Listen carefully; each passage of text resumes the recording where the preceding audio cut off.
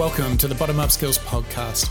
I'm Mike Parsons, the CEO of Qualitance, and today we're continuing our series on my favorite frameworks, my favorite tools for creating new products.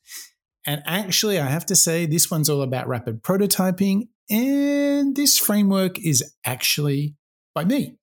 Now, I am a huge fan of rapid prototyping. It's so good. In those early moments of creating something new, it can be so insightful to actually create a prototype, test it with users, get some very early stage feedback. So helpful. And this is kind of an emerging process. And there's actually not a lot on rapid prototyping. In fact, the guy that taught me to actually do rapid prototyping is Tom Chi. And he's like a guru, but outside of Tom's work, there's not a lot of documentation on how to do rapid prototyping and how to innovate through this process of rapid prototyping. So today I thought, let's add a little bit more into the universe about rapid prototyping. And we're going to dive into this 5-step guide that I have for when you actually are prototyping. And this framework is so powerful because, I often find that people get super lost when they're prototyping. So I tried to create a little bit of a guide so that you can get the most out of what can be such a powerful process. So before we dive into this 5-step plan that I have, let's set the scene. Let's define rapid prototyping, kind of, get it into our minds a little bit, and then we can look at this tool. So rapid prototyping is an amazingly good way to test and validate an idea.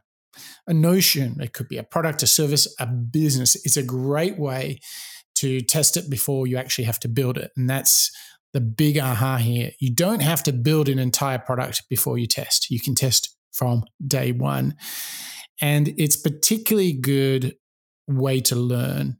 That's using rapid prototyping, that is. It's a really good way to learn. And I would say the kind of foundation of rapid prototyping is to solve a problem that your user has. And it becomes a very clear, almost binary, black and white perspective. Were we able to relieve the pain for the user, create gains for the user? Super clear. It's sort of, did we or didn't we? You can argue a little bit in the middle there, but does the service get the job done? And here's the key thing I want to come back to. Rapid prototyping enables you to get really good feedback, really high quality, because you're not guessing. You're not saying to people, hey, I want you to imagine that you're using a particular product or service. You go right to the moment and say, here's a product, here's a task I want you to complete, and see if they can get it done. It's quick and it's easy. It's super straightforward. Now, the art to rapid prototyping is making it feel like it's a kind of close to a finished product, but it's actually not. To put it in software terms, how can you get good software feedback without writing code? That's like a really good way to think about it. Because as soon as you have to write code for a product, as soon as you think about an analog product, as soon as you have to actually get the materials, get all the engineering, the build of materials together, once you have to get it all together, it starts to become slow, a lot of effort, time, money, resources. So here's the thing. You only want to deploy time and resources into a software or an analog product if you know it's worth building. And how do you know? If it's in the earlier days, you're only guessing, right? So how do we get out of this guessing? How do we get into knowing? And that is by creating an experience that feels like it's sort of a model, a prototype, an example of a product and how it might work.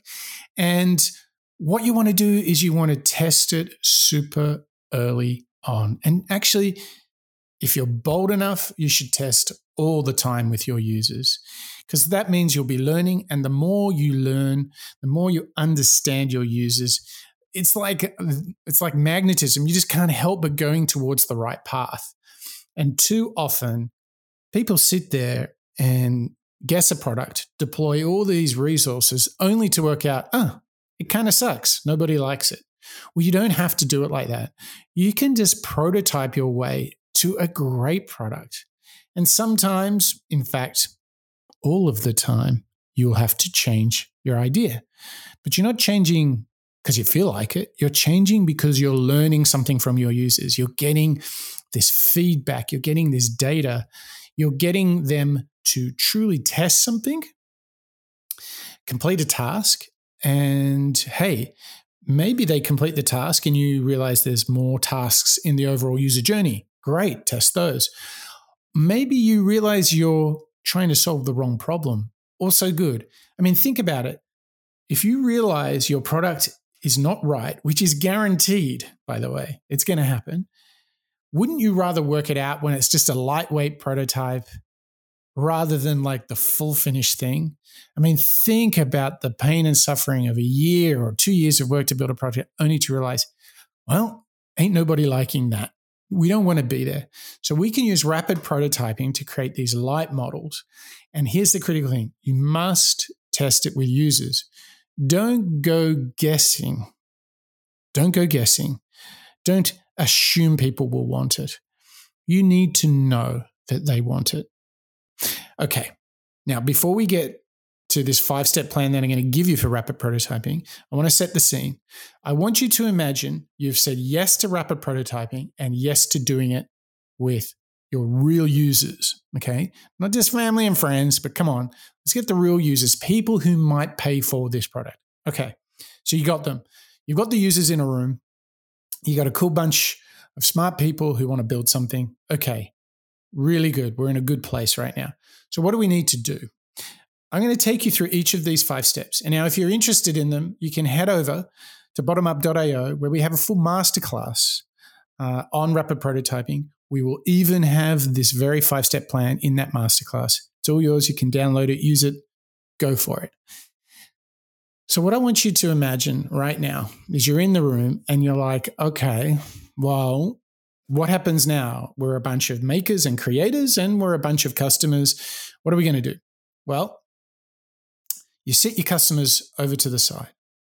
And as a group, you need to start by understanding what is the real pains that your customers experience when trying to get a particular job done. That job might be to study effectively. It could be to save money while shopping.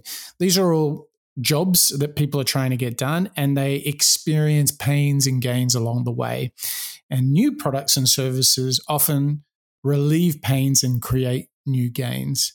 And so what you need to find out is, hey, customer, what's on your mind? What are the pains that you're experiencing with a particular job that you're trying to get done?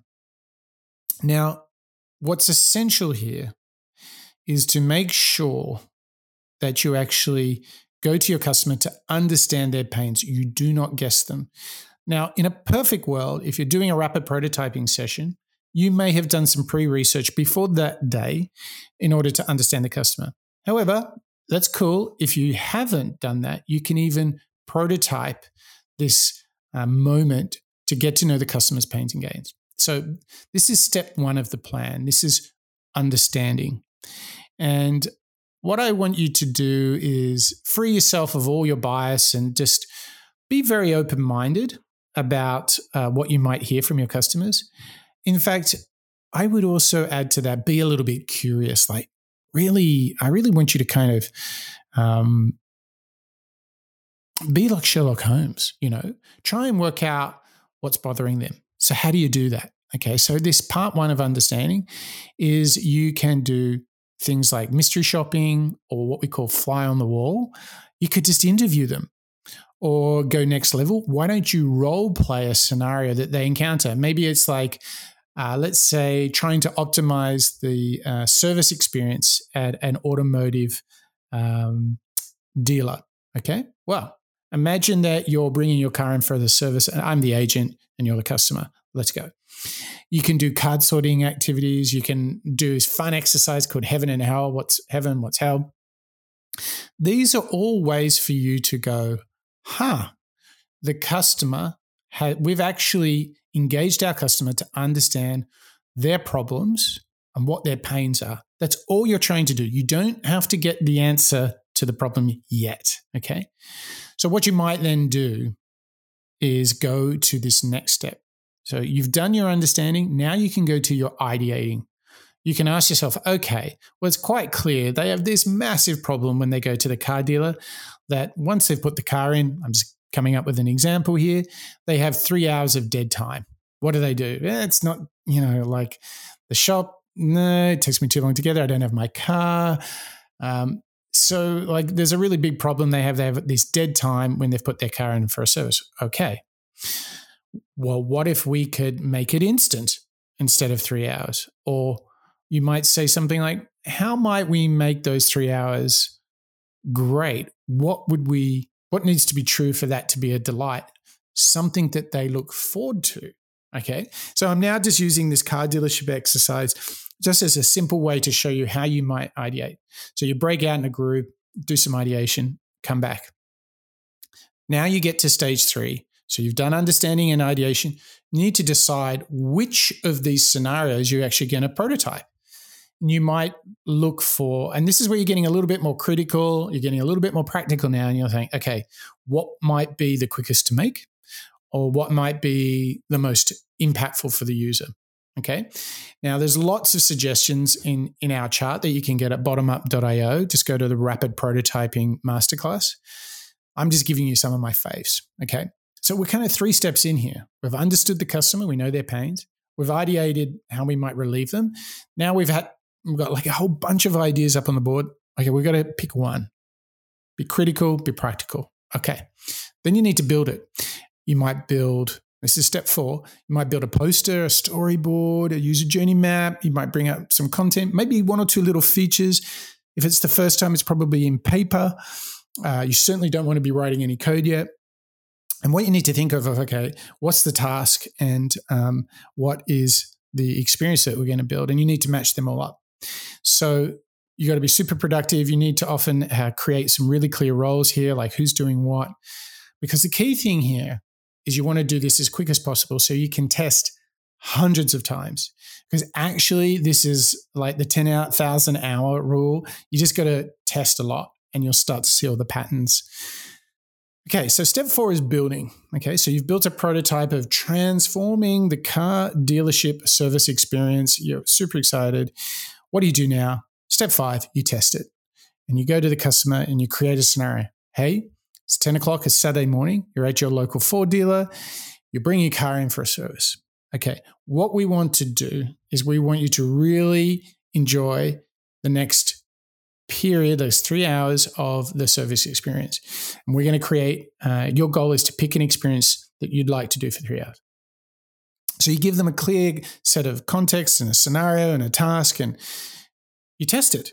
I've tested crazy things, algorithms, the finish line of a marathon race, banking experiences, and everything in between.